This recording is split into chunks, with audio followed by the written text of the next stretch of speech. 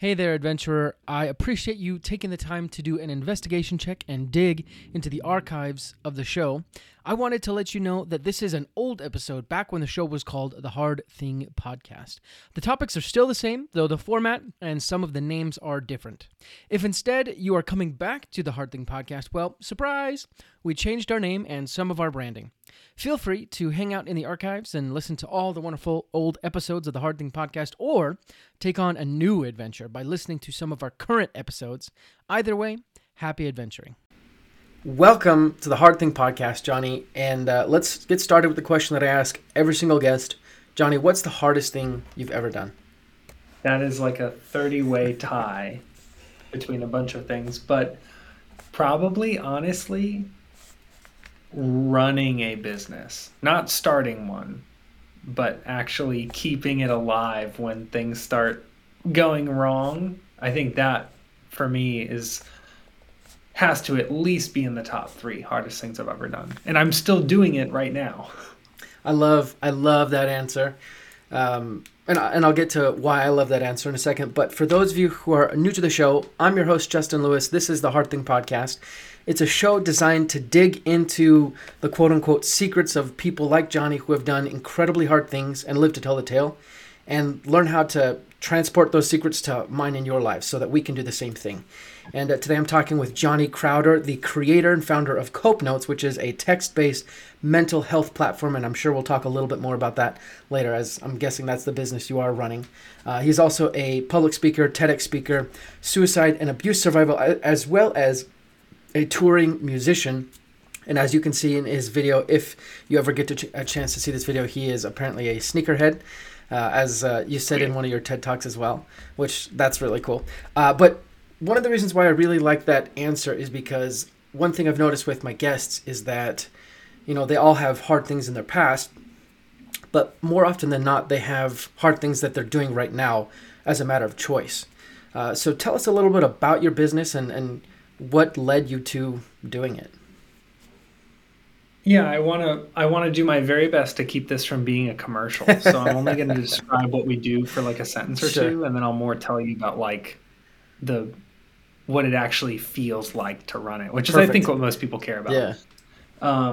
So the short explanation of what we do is we use daily text messages to improve mental and emotional health for people with or without diagnoses. So you could be like me, living with schizophrenia, bipolar, PTSD, OCD, and it could help you. Or you could be someone who's never had a diagnosis, you've never really worked on your mental and emotional health before, and you're just curious about what that would look like. We provide support, and it's just one text a day at a random time that trains your brain to think in healthier patterns. That's what we do.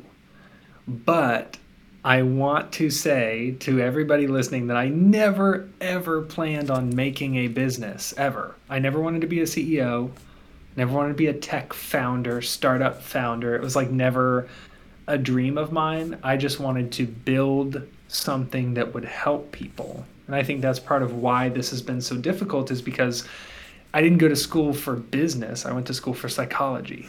And when I was growing up, I didn't look up to like these millionaires and billionaires who built these tech empires. I looked up to like Slipknot and Korn and stuff. So this is like all a very new world for me, That's awesome. It's very interesting that you never planned on making a business. So I have to ask, you just wanted to create something that helped people. When did it become a business? It became a business when my attempts to make it a nonprofit failed. So the original version of Cope Notes, the OG version was called Better People, and it never got off the ground because we didn't have any money. And then I started something called Not a Therapist, which never got off the ground because we didn't have any money. So I was like, oh shoot, if I can't do this for free, then I need to charge something so that we have money to pay for the technology we need to do the thing. So I think I was like kicking and screaming. I'm like, I don't want to make a business. And it was sort of like, okay, we'll make another nonprofit and watch it fail again. Or you can just charge $10 for something so that you have money to build it. Right. Kind of maybe just a curiosity. Why were you first kind of reticent to make it a business? Well, number one, I'm like I grew up as like a total DIY punk person. Like, oh, I'm not gonna be a part of the system, man. I was just like, that was kind of my mentality. Was like, I don't want to make a business, but also I've never really dreamed of like having a business. It's not, it's one of those things that I think everybody thinks they can do, but most people shouldn't. Kind of like singing. Everyone's like, I can sing. And it's like, well, should you? Like, is your voice good? Or do you just think you can sing? I Right. think that's kind of how business is. And I never wanted to start a business, but some part of me must have thought that I could because I did. Hmm.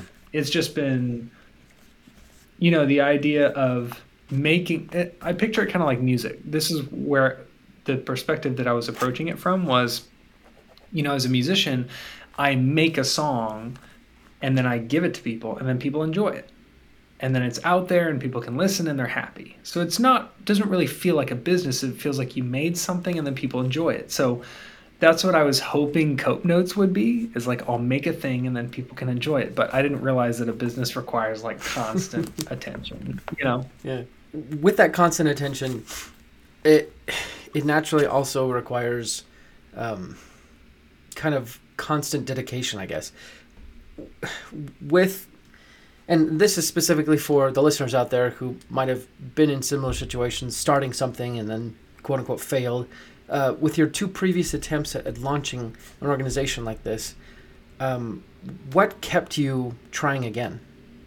It was remembering how much it hurt to not have a resource, coupled with seeing news stories, like, and having conversations with people. Like every day, there was some like high profile suicide or some, a friend of mine dealing with addiction or just some kind of like, it was like every single day I couldn't forget because it was either me or someone I knew going through something that I knew I could make a material impact on. Like, I can help with that. I can do something that would solve that problem. And I just got so fed up with hearing bad news every day. I'm like, that's it. I'm going to freaking do something about it now. And even though my first couple attempts failed, I was like, I'm going to keep trying to do things until something doesn't fail, because the alternative is to sit around and let it happen. I couldn't do it. So essentially, it's kind of this, I guess, the Spider-Man effect, if you could um, characterize it as that. Just the idea of, you have this ability and you feel such a pull towards solving this problem that you could not let yourself do it. Is that right? Yeah, I always tell people, because people are like, what's your best advice for an aspiring entrepreneur? And I always say, like, don't start a business. Like, don't do that. If you can have a normal job and be a normal person and have weekends and holidays and a 401k and stuff, go do that. Are you kidding me? Like, go live a normal life and be happy. But if you can't not build something, if you like, even if you had a day job, you'd spend your nights and weekends and lunch breaks working on building something because you're just that type of dude or dudette, then you're supposed to build it. And I think I'm definitely in that latter category. It's like I couldn't just be fine having like a normal, like, believe it or not, I used to write commercials for a spaghetti sauce company. That was like part of my job. And I remember just thinking like, this is fun, but I'm not making an impact on it. I'm not helping anybody right Right. now. I'm writing a commercial for spaghetti sauce. Like, and there was something inside of me that was just like, you could spend your days doing something different that could help people. I was like, dang, I have to. Yeah. That's really interesting. And I think a lot of us, we probably get to a point where we kind of have that thought of like, you know, I, I maybe I can do something in addition to what I'm doing now. And kind of going back to the beginning of it, what did you first do when you started your organizations, both the quote unquote failures and the current version? What were the first steps, just to help those who are maybe thinking of doing something similar? I think, well, looking back, I actually did, I think, the smartest thing you could ever do without realizing that it was the smartest thing. I asked everybody I knew and everybody I met what they thought about my idea. I asked what they needed help with. I asked what kind of features they would want. I asked if they even thought they would use it. I, before I built anything, I wanted to make sure that it was worth building. I don't want to spend a bunch of time and energy and money building something that people didn't want or people weren't interested in using. So I would, I remember I asked the person who delivered my mail what they thought. And it's like, this person doesn't give a crap, but it's Yeah. like that person's input is important too. I just wanted to ask. Of course, I asked like people I met through volunteering in the mental health world, and I asked like people who were really knowledgeable in that space, but I also asked, my friends who work at Starbucks or my friends that I met from car shows or my friends in music, like what do you think would be cool? Just to workshop the idea for months before I actually like worked on something. Wow. I love that so much. Maybe specifically right now, just because with my own podcasting journey, I am trying to figure out how to get more specific and tailor down to exactly the right kind of people. A lot of people, maybe they're just too tied up in their own ego. They're super afraid of sharing the idea and then having someone be like, yeah, I'd probably never use that. So what sort of tips or maybe advice do you have for people in that situation who are so emotionally fragile with their idea?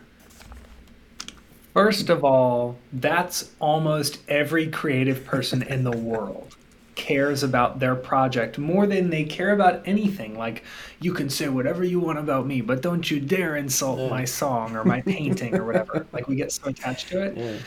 But that, for me, is all the more reason to ask people for advice before you build anything. Because then if they say that's stupid, it's like, well, that's okay, because I didn't even build it anyway. So it doesn't matter if you don't like it. Mhm.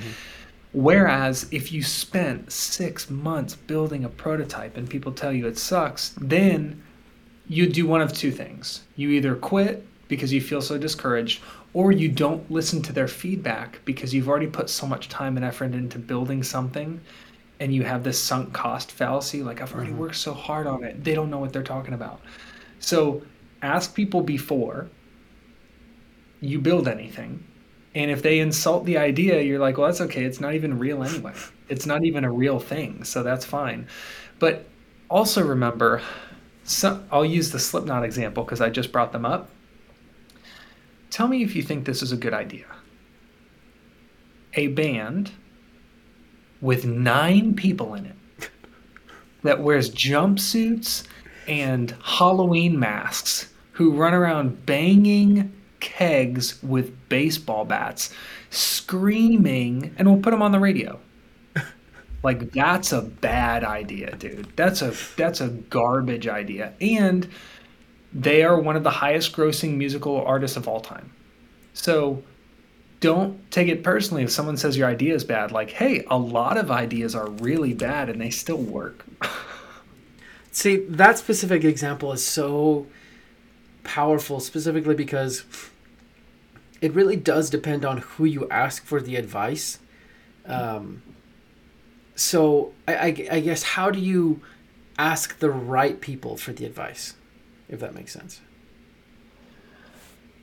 Yeah, I think if I ask my nephew what new feature we would add to Coke Notes, he'd be like, Fortnite skins or something. It's like, okay, well, that's not really helpful, Yeah, actually. right. And you have to weight that. Like, when you ask somebody and they give you their opinion, you have to filter that opinion through the lens of who they are and what they know. My best advice, if you're working on almost anything, is to reach out to a local university or college, ask them about what you're working on, and see if they have maybe an entrepreneurship club or course or interns or some type of class that you could present in front of to get feedback from them, because these are people who are actively learning about building businesses. Maybe you could present in front of business students and get their perspective on, like, holes. But I will tell you, whether you do that, whether you approach your local like Chamber of Commerce or Economic Development Center, or you do a 1 million cups presentation or something like that, your goal should always be to identify holes in your idea. Your goal is not to go out and see if people can support your idea.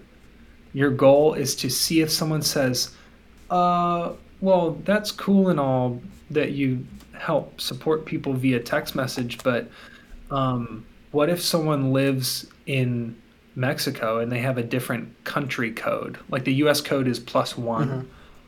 They're like, well, what if someone has a different country code? And at the time someone said that, we were like, well, I guess we couldn't text them. And we had to like completely rethink the way we did our international services. So actually, just remember this. Best case scenario is someone helps you identify a blind spot. Worst case scenario is people go, that's really cool. And you're like, oh crap, I didn't learn anything. Because if 1,000 people tell you something wrong with your idea and you make 1,000 adjustments, you have an incredible product. But you have to remember that some of those people will be experts in the field they are sharing. And some people will just be random people who are like, how come you don't do this? And it's up to you to determine how to weight those pieces of feedback. Wow. That's honestly, I think, like you said, that is probably one of the smartest things a budding entrepreneur can learn, is the ability to go out and, find those people who know how to poke holes in a productive way in your idea. Was there, and this is probably a long shot, but was there ever a time when someone found a hole that you hadn't seen, but once they found it, it was glaringly obvious, but also incredibly difficult to fill or solve?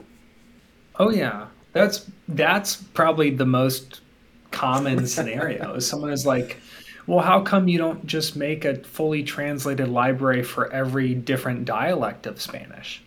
Wow. And I'm like, well, yeah, that sounds freaking great, but like, when the heck and who the heck and how the heck, and Yeah. I have so many questions, and what's it going to cost, and who do we go, how are we going to find a panel of native speakers of that specific dialect to then serve on our panel and review content on a weekly basis? I'm going to need a project manager and someone to organize all those people. So that happens a lot. And what I do is, I'd say if you don't use a project management tool, please start using one. So even if it's sticky notes for the time being, just have something. I use Trello, and I have a column that just says IDK. That's the name of the column, is IDK. I don't know.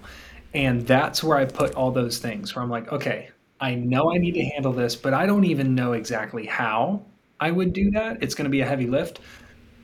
So for the time being, I'm putting it in my IDK column, and then at least it's written down so I won't forget it, and I can come back to it when I have time. I think it's coincidental maybe that you're saying that. Like in the last month and a half, I started using Google Keep. Not even for business, well, I guess business things, but just writing down anything I wanted to do just so I didn't forget it. And I've found myself, adding more specificity to that. Those two things has really made my life a lot easier when I'm like, okay, I want to do something quote unquote productive. I want to get something done, but what if I want to get done, right? Yeah, I love that. Kind of moving on, you said the hardest thing. We've talked kind of all this about starting up a business, but you said the hardest thing was running your business. Dive us into what that means, and specifically, what are the hardest things about running a business? Every single day that you run a business, something will go wrong. At least one. Actually, if one thing goes wrong, it was like a great day. Like, how on earth did you have a day where only one thing went wrong? So things go wrong all the time. And also, people say no to you constantly. Literally every single day, things go wrong and people reject you. And that's really hard to handle for anybody. But if it's any consolation, that stuff happens in your everyday life too. We get rejected all the time in our personal lives, in our professional lives, even if we don't run a business. It just feels amplified because If let's say you get rejected 3 times and 4 things go wrong in your normal life, if you're a business owner, you get rejected 37 times and 12 things go wrong. And you're like, holy crap, this is just like such a high volume of things that are not going the way I want them to go. Right. And I've heard people describe being a CEO as being a firefighter. Like your whole job is putting out fires. It's like whack-a-mole. And I mean, it's a worthwhile use of your time, because if you keep doing that, your company can and will grow because you're protecting it. But I think people view building a company as like this offensive thing, like I'm going to go out there and gobble up market share. But there's a lot of defense. It's a lot of like protecting your team, protecting your product, protecting your customers from things that might go wrong. Because, for example, if you run a technology company, technology is changing every single day. There's like, Google might be down. There might be an Amazon Web Services outage or something. Mm-hmm. It affects millions upon millions upon millions of people, and it's your company's job to try to insulate your customers from experiencing the interruption. So for us, we're like, hey, if something explodes on the back end, the first thing we think is, how do we keep anyone we serve from knowing that this happened? Kind of like if you're ever at a restaurant and your food takes a while to get out, your server might say, sorry, we're backed up in the kitchen. But what really happened is that they burnt the living crap out of your salmon. And it was disgusting. And maybe it caught on fire and they had to spray it with a fire extinguisher. But they don't want to tell you that. Mm-hmm. They just want you to think your food took a little while longer. And that is kind of what makes it such a challenge to run a business, is not only are you putting out fires like that, but you're also doing everything you can to insulate the people that you serve from experiencing any kind of inconvenience because of it. It's a lot of pressure. That particular example kind of resonates with me of the server. Kind of brings to mind this moment me and some friends, we went to Vander's Keep here in Utah, which is kind of, it's a themed restaurant, you could say, serves more of the nerdy types. And I see you smiling. I can explain what that means later. But the server kind of avoided our table. Our food was taking so long, and the server avoided our table. And putting that in a business perspective, if that happens with the business, your customers are gone. They're not going to stick around because we have so many buy with one click options nowadays that you do one thing wrong, people leave. Yeah. So, I wanted to ask. As a firefighter yourself, not a real firefighter, but a CEO firefighter, how do you balance firefighting, which I'm terming as taking care of problems with things that already exist, balance that with the ability to progress, move forward, innovate, create new things, and kind of protect, but also do that offensive, like you mentioned? What you just asked is kind of like, I don't know if this is going to be a good metaphor, but I'll try it. It's kind of like asking, how are you going to remember to eat candy when salad exists? And it's like, well, dude, candy is delicious and awesome, and I'm sure at some point I'm going to have candy. Right. Salad, if I don't eat it, I'll die. Much like if you don't deal with those problems in your company's going to go belly up. Yeah. Those are the facts. But trust me, you will always find time and attention to build some new, shiny, awesome thing. Like at least for me, maybe this isn't everybody, but for me, the most fun part of building a company is building a product and seeing that product make people happy. There is no feeling like that in the world. If I could spend all my time and attention working on something that makes people feel better, chef's kiss. I would do it all the time. So for me, it's not necessarily a balance of finding time for that. It's a balance of remembering that if I don't put out the fires, then I'll never get to build the cool thing. Kind of like if you don't eat your salad, you won't be alive to enjoy candy, Right. Yeah. That's really insightful, I'd say. Because And actually, maybe I'd ask a question. Do you think it's possible that if you only spend time putting out fires and essentially keep your company alive, that it's still possible for your company to fail because you're not doing any of the kind of candy related activities? That's a really cool question.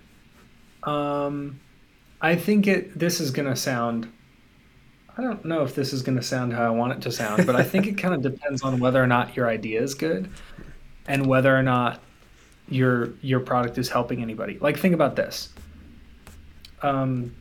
If Dannon, the yogurt company, didn't make a new yogurt flavor for 9 months because they were putting out fires, I would be fine. Yeah. I'd be fine. I would still buy the normal kind of Dannon that I like. Nothing is really going to materially change Right. because people already like the thing that exists. But if Dannon had a bunch of really garbage flavors out there and they needed to make a new flavor ASAP and they put it off for 9 months because they were putting out fires, they might go under because no one wants to buy sour cream and onion yogurt. So I think it depends on like the state of your product and whether or not it's capable of making people happy for however many months you need to put out those fires. Oh, that answer is really good. Maybe kind of a circle around question. When you are putting out fires, how do you find, and obviously we can kind of go through the same process as before of asking people, getting feedback and things. What are some methods that you've used to find some of those holes that are existent in your product or service now that are causing some of those fires? I am dude, first of all, your customers will tell you if they're not happy. And you need to listen to them because they're the only reason why you have electricity in your office. Mm-hmm. So you have to, even if they're mean and annoying and they are saying things to purposely hurt you, maybe they're like, I can't believe anyone at Dannon would make a sour cream and onion yogurt. You guys are idiots. Please try to filter through the meanness and anger in that person's words to find the kernel of truth. Something made them unhappy. And that might be because of your product, might not be. But please log that and listen to it because there could be a kernel of truth there. But the other thing is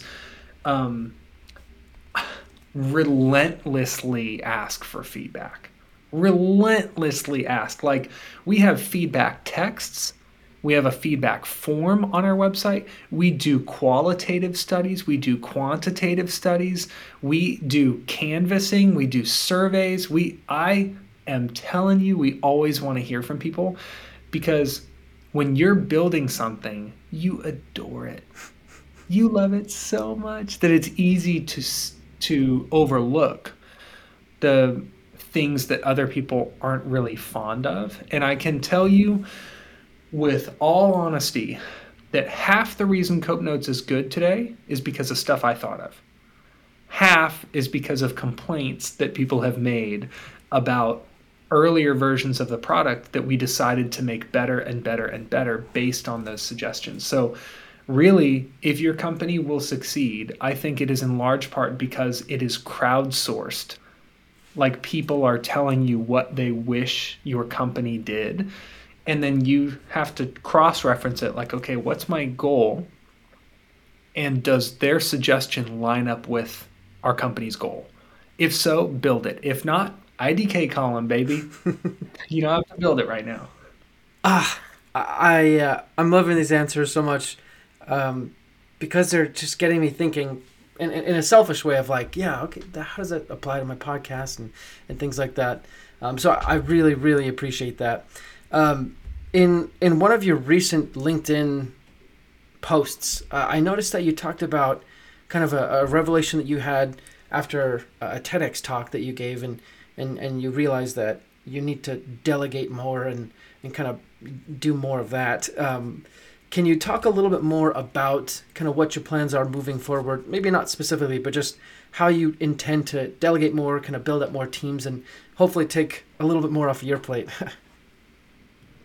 So, yeah, if you missed anyone who didn't read the post, which is probably everybody listening, I just got wicked burnt out. I'm trying to do a bunch of people's jobs all at once, and it's been created by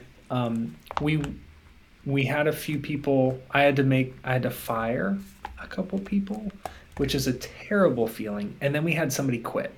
So there was like a big deluge of, we had hands on deck, and then they left. Mm-hmm.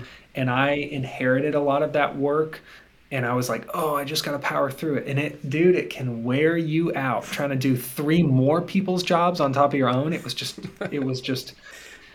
was not a great plan. And I think the scary part about hiring somebody is you think, okay, this is going to cost the company a tremendous amount of money to employ somebody. Mm-hmm. It is like on average, it costs the company 150% of the employee's pre-tax salary to employ them. Wow. So if I'm paying someone 50 grand, the company's paying 75. And $75,000 is a buttload of money, especially if you're in your first 5 years of a company. Mm-hmm. So hiring someone freaks you out. Like, I'm gonna have to pay 70, and that's if their base salary is $50,000. Right. You might need to hire some kind of like super high level person whose base salary is going to be in the 6-figure range, and you're like, oh man, I'm so nervous about hiring people. The fact is, if you hire them, you spend a lot of money. There's no two ways about it. Like, that's just the facts. Mm-hmm. If you don't hire them, you spend a lot of energy. You can always make more money. It is extremely challenging to make more energy. And that's what I'm learning. I have to spend more money to hire more people because I ran out of energy after that talk, and it just about put me out of commission. And I can't afford to you can take out a line of credit if you run out of money. You cannot take out a line of energy or something if you run out of energy. You're just incapacitated. Now, obviously, it kind of comes to mind that some people, budding entrepreneurs, might be a little bit too excited to get to this point of, hey, let's hire some people, inject some energy into our company. In your opinion, how do you know you're ready to start building out a team? I mean, I'm still in the middle. Like, I hope no one is listening to this thinking like, oh, Johnny Crowder is an expert sage. But, like, I'm literally talking to you guys while I'm building this thing. Right. I make mistakes all the time. If I had to fire people, that meant I didn't hire very well. So I'm learning this stuff as I go. I'll say that some of it does come down to like, how much money do I have to spend? Like, what is the company's budget? Like, how much money do we have in the bank right now? Mm-hmm. How much money does it cost to keep this entire company alive every month versus how much money do we make every month? So there's like some basic math that goes into it to make sure you don't like accidentally bankrupt your company by hiring a couple of people, which I totally almost did. Wow, I'm so glad that I didn't do that. That would have been very bad. But the other part of it is, I think you're ready to hire somebody when you start, and this is about me right now, just so everybody knows it. I'm not telling you, I'm saying this about myself. You need to hire somebody when you start doing a bad job at all the stuff you're supposed to do. Not because you're not good at it, but because you don't have enough time to do it all.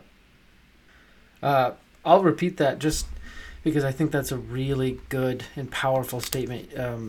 Johnny said that it's time to hire someone when the stuff that you're supposed to do is faltering just because you don't have time to do it, right? Moving on a little bit and kind of switching tacks. We've been talking about business this whole time, but if it's possible, I would like to dig into some of your tips, I guess, techniques, tools, really anything you can share for those who are kind of on the other side of Cope Notes rather than in the business seat. They're more in the diagnosed or non-diagnosed seat. What tips or advice would you give to someone who is currently suffering through difficulties with mental health? My two quickest pieces of advice. are, number one, if you're not already talking to somebody about it, talk to somebody about it. And I don't necessarily mean, like, if you're ready to go to therapy or to meet with a counselor or stuff, heck yeah, go do it. That's awesome. But for me, I wasn't ready for that for a long time. So for me, that looked like talking to my dog about it. And I'm not joking.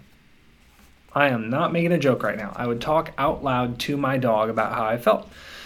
And then I graduated to being able to share with a couple friends what I was going through. And maybe those conversations didn't start out super in depth and super deep, but at least it like primed the pump and got me used to being able to talk about those things. Started journaling a little bit and just like dip your toe into expressing what you're going through. Maybe through art, maybe through music. Like do something that allows you to express what you're going through. Don't bottle it up. Best case scenario would probably be a conversation with somebody that you know, but a conversation with a stranger ain't so bad either. And the other thing I would say is if you are experiencing any kind of mental or emotional distress whatsoever, which is literally everybody who is listening to this call, Google what you're going through.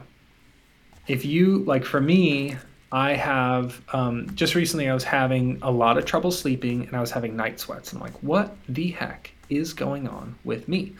I feel so anxious at night, not sleeping really well. And I Googled it and found out that it was related to, or it could be, I mean, Google didn't diagnose me with anything, but I Googled it and found out that a lot of people after they experience a very large life change, like I just moved. It was a very stressful, emotional move. I was not planning on moving. You have to dig through all your old stuff and all these memories start coming back. And then, and then trying to find an apartment is really stressful. And then we didn't have furniture delivered for a long time. And I read that my nighttime anxiety could possibly be related to me sleeping in a new room and having a hard time adjusting to my new surroundings. And I was like, interesting. Whatever it is that you're experiencing, just Google it, even if it's wrong what you read on Google, which it might be. At least you took a step towards learning about what you're going through. Because if you can learn about what you're going through and talk about it, you are miles ahead of whatever is ailing you. That is really insightful. I think, like you said, it puts you ahead, but I think it also maybe gives you a little bit of hope because it starts to show that, you know, at least something can be tried. And I think that, you know, starts to open up the gate to, you know, feeling somewhat better maybe. Now, here's a question that I really like asking guests, and I rarely get a chance to ask them, but what is a question that you have been dying to answer or talk about, but no one's really ever asked you before?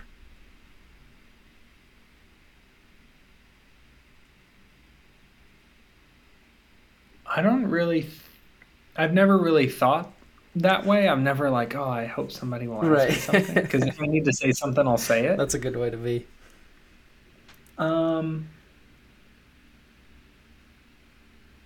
While you're thinking of that, if it helps to have more time, kind of another question I thought was, you know, your first tip was to express what you're going through. Talk to someone about it, right? This is more just a curiosity, but why do you think that we have to do that? Or why do you think that helps us? Well,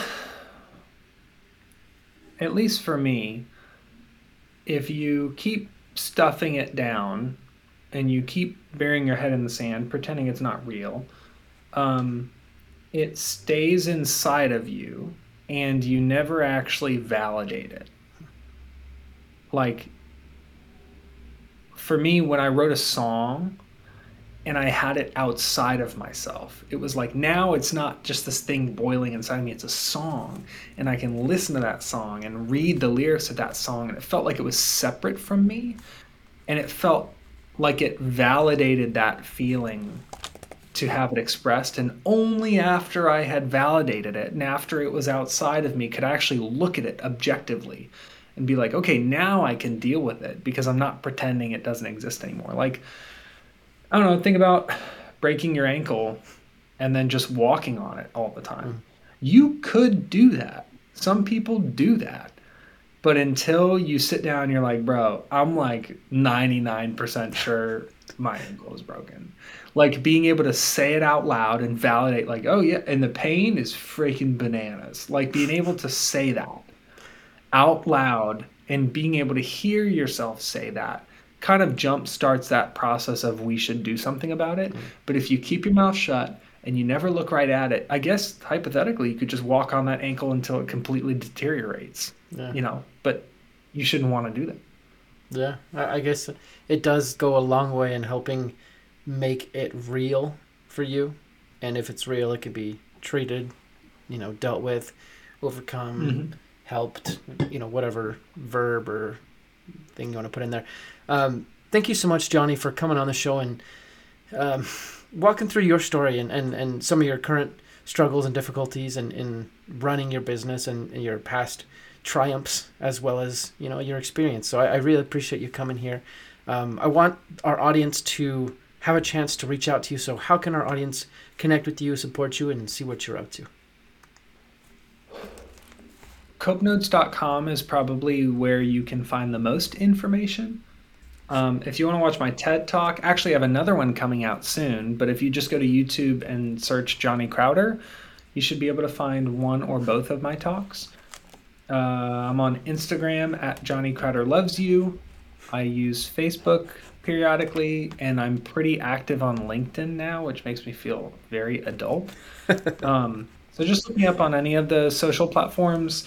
And then if you're like a metal person, if you really enjoy metal or hardcore or rock or anything like that, I am in a band called Prison. So you can look up Prison on Spotify or Apple Music or whatever. The artist is named Prison, but we have a record called Still Alive that I think you might enjoy. Cool. I will put those in the show notes, but before we let you go, we got to give our audience some action items. So this is the list that I came up with based on what we talked about. Number 1, ask someone specific questions about your idea before building it out. Number 2, present your idea to a business-minded group of sorts, like you talked about at the university or Chamber of Commerce. Number 3 is talk to your closest person or dog or pet about your struggles and start opening up the door of expression. And number 4 is Google what you're going through. Would you like to add to that list at all? Number 5 is the last thing I'll say. Stop pretending that you don't have to work on your mental and emotional health. Stop thinking that you can do it tomorrow or next week or next month. Stop thinking that it's more of an issue for your sister or your cousin or your coworker or your friend or whatever. Start taking personal ownership over your mental and emotional health today, like before you go to bed. If you're in bed, get out of bed and do something about it, then get back in bed. I love that. Awesome. So I will put all those up in the show notes. Audience, thank you so much for sticking in and listening to today's episode. If you get a chance, reach out to Johnny on any of his social medias or through Cope Notes and thank him for coming on the show. But seriously, Johnny, thanks for sharing your story. Thanks for coming here. And hopefully we can all do these action items. And audience, stay tuned after this to hear from some of our show sponsors. But keep doing hard things, guys, and keep overcoming average. Thanks, Johnny. Oh, yeah. Hey guys, one quick announcement for today's show, and you might have heard this already, even in today's episode, but I have an awesome opportunity for you guys. Once in a lifetime, you have the opportunity to have dinner with myself and a covert CIA operative. That's right, an undercover spy. My guest, Andrew Bustamante, has been gracious enough to offer himself up as guest for a dinner with myself and one lucky audience member.